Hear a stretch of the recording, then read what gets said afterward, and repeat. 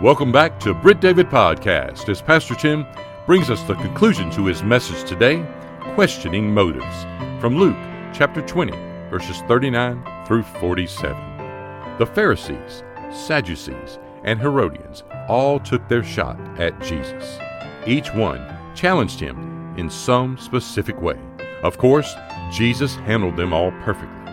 But one of the things we learned through these episodes is that there is the question, obviously, but behind the question is the person asking the question. And in these cases, the questions tell you more about the person asking them, and you discover the motivation behind the questions themselves. Here's Pastor Tim. It needs to be biblically informed. If we're going to, as we talked about this morning, if we're to have biblical convictions don't fall out of the air. They don't automatically become yours. You derive those things from your study of the Scriptures. So if my motive then is to know God, is, as we saw in that verse this morning, is to please God, is to live a life of obedience before Him, if that's really my motivation, then everything that I do is going to be linked to the fact that, whether or not this is God's will. If this is God's will, then even if it hurts, I should do it. If this is God's will, as much as I enjoy it, I'm ready to sacrifice it. To be able to say no to the flesh and yes to the Spirit is not nearly as much about discipline as it is about biblical aptitude. When I know what God wants me to do, then it becomes a matter of obedience. Their motives for striking out at Jesus is not because they believe that Messiah is coming and they just can't see how Jesus is it. There is not one scripture that the Pharisees, the scribes, the Herodians, or the Sadducees, there's not one scripture that any of them can go to and say, the Bible says this about the coming of Messiah and you don't fit that. Of all 300 plus prophecies about the coming of Messiah, Jesus fulfilled every one of those perfectly. If there's any measure of slip up, well, the scribes would have been on that, wouldn't they? They're studying their Bibles for the very same reason that they're questioning Jesus.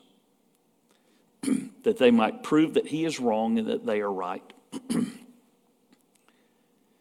a terrible place to be, to try to continue to prove God wrong. You say, well, I would never do that. Yes, you do. We do. I've done that. To try to prove God wrong? God, no. You're calling me to work in this particular area of church? No, I can't do that. It's not what God says.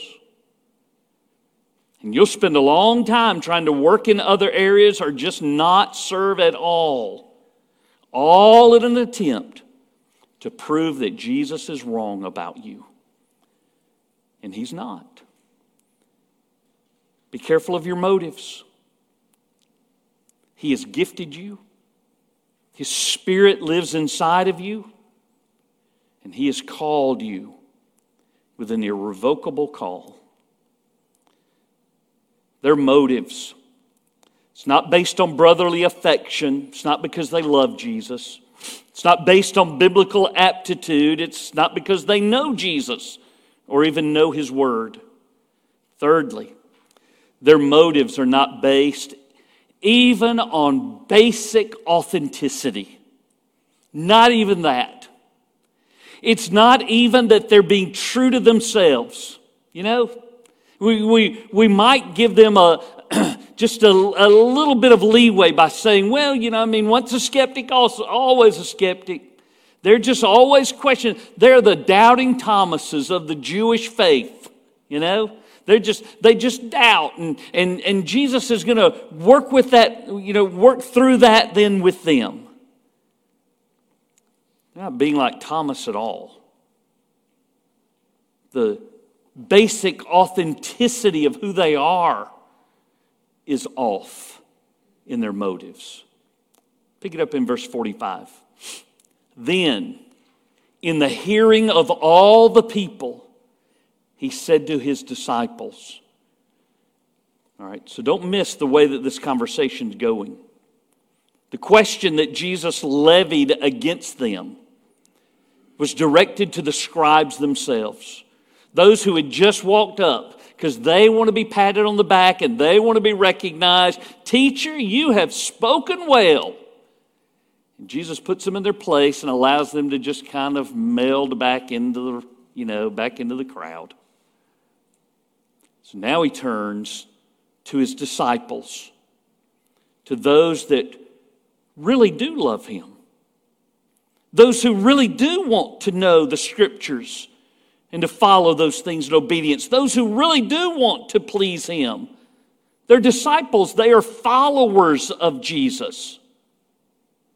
But he says it in such a way that not only can the disciples hear him, everybody can hear him, including the scribes, including the Pharisees, including the Sadducees, including the Herodians, including everybody that's there and everybody that's here. If what he's saying to his disciples, he's saying to disciples, then he's saying to those of you who are disciples, those of you who are followers of his. And even if you're not there yet, he's saying it in such a way that everybody can hear. So listen up. This is what he said. Verse number 46. Beware of the scribes. That's harsh, isn't it? Beware. Beware of the dog. I know about that one. In fact, when I was in Griffin, right before I began pastoring Highland Church, and I was like I guess for lack of a better term, I was an intern through the association, Flint River Association, working at Highland. And so one of my jobs was to survey the immediate neighborhood, which for us was a mill village that basically was two main streets that went through. It kind of shaped like an H, if you will. So I'd made my way all the way down both sides of one line, was making my way back up both sides of this other line, when I came upon this house that had a fence around it, and it's overgrown. There's lots of. I really couldn't see the house. There was so much stuff there, and the sign on the fence said, "Forget the dog, beware of the owner." And I thought, I ain't going to that house. I'm just going to walk on by. And as I'm walking by, I hear this voice from the other side of the fence, the other side of all the greenery. "Hey, preacher, come on up here." Okay. So I go through through the gate that says "Beware the owner," and go up there. He's sitting on his porch. He's sitting on the porch swing. He's got some other chairs there, and so he says, "Sit down." And so I sit down with him, and sure enough, he's a member at Highland Church, but just hadn't been in a long time. And so, we just visited for just a little while, and a little small chat, and talking about his life and his work at the mill, and all of those kinds of things.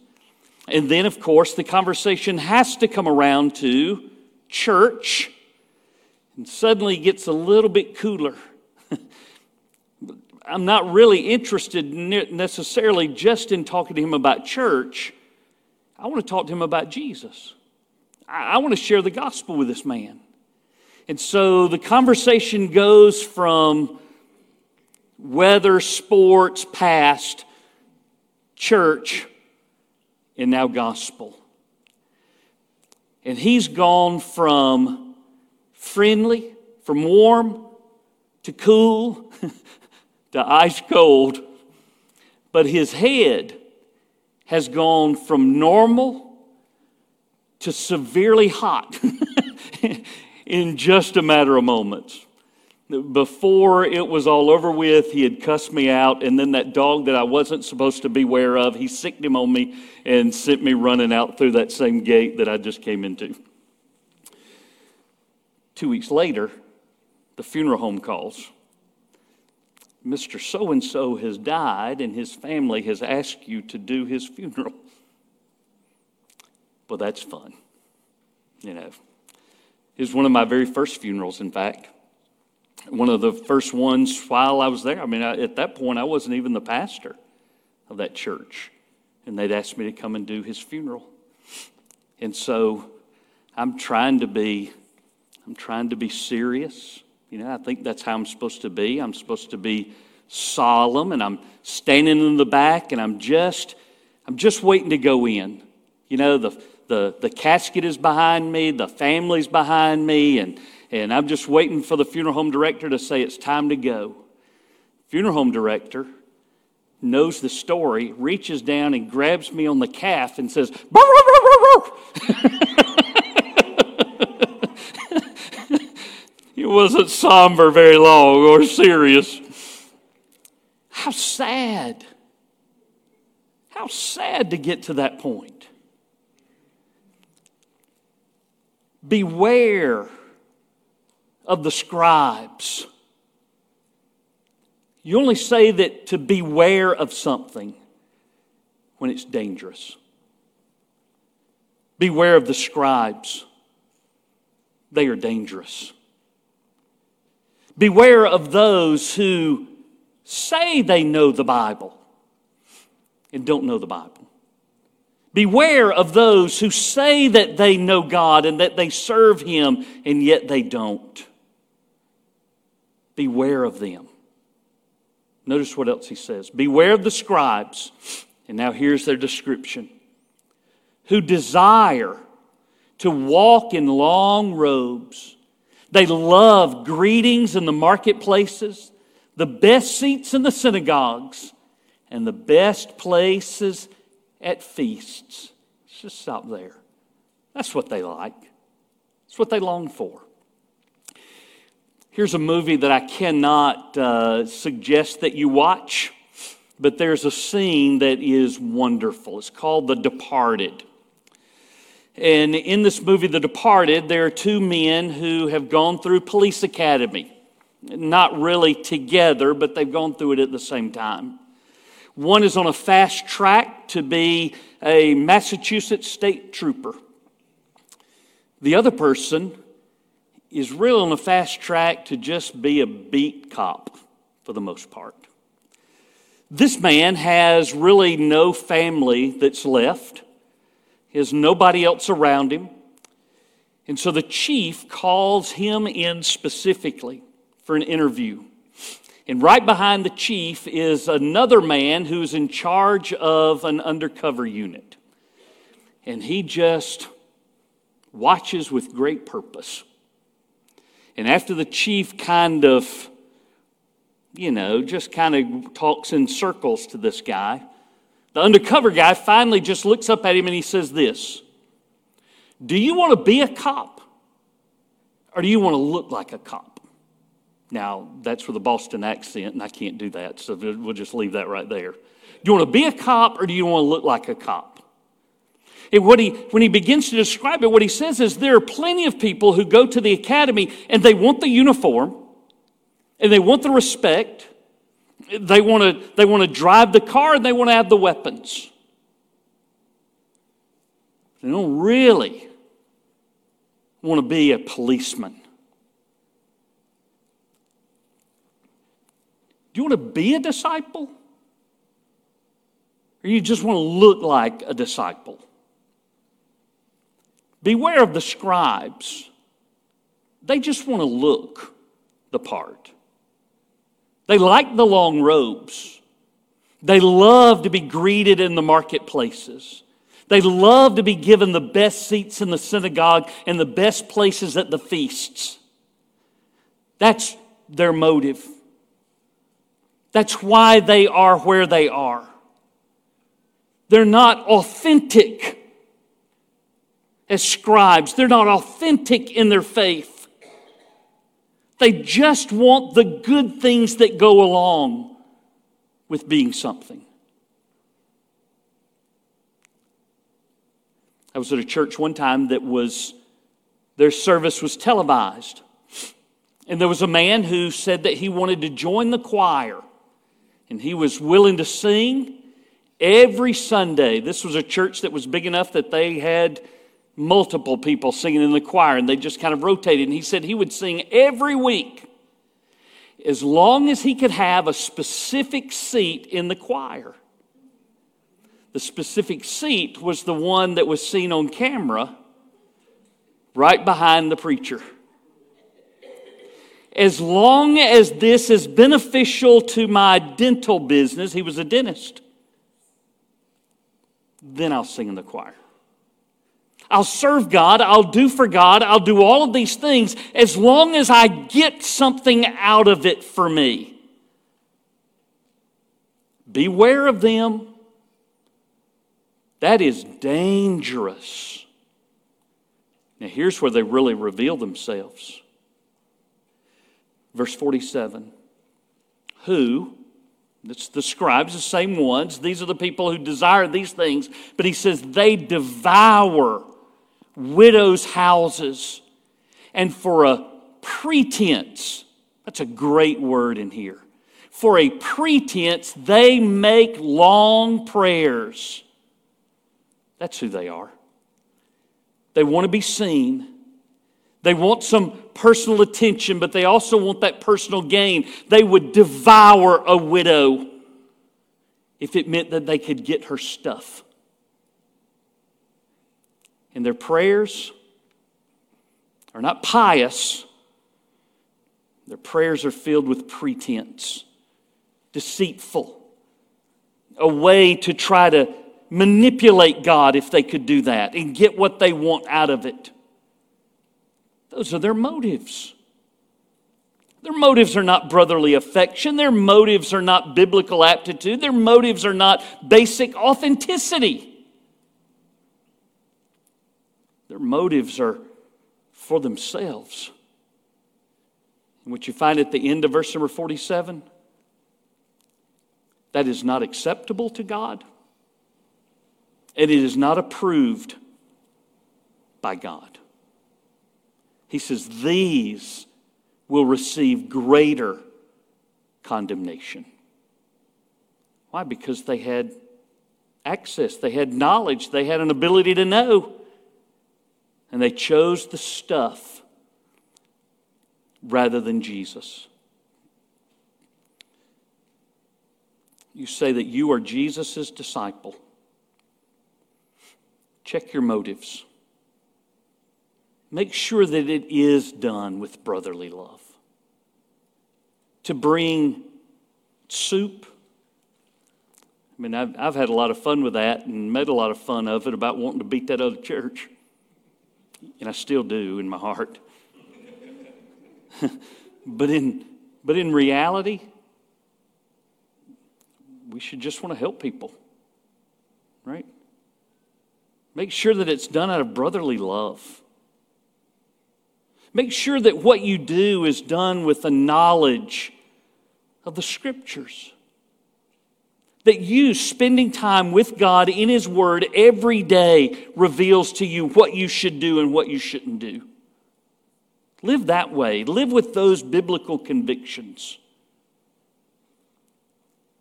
And just make sure that you're real.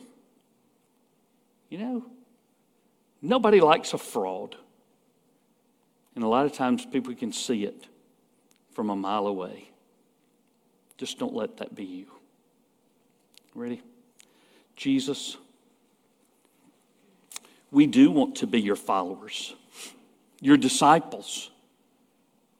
You really are our teacher. We want to learn from you. We yield to you our preconceptions.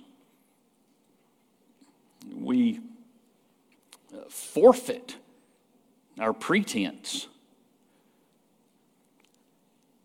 We simply yield ourselves before you today, that we may live in the power of the Spirit that you provide,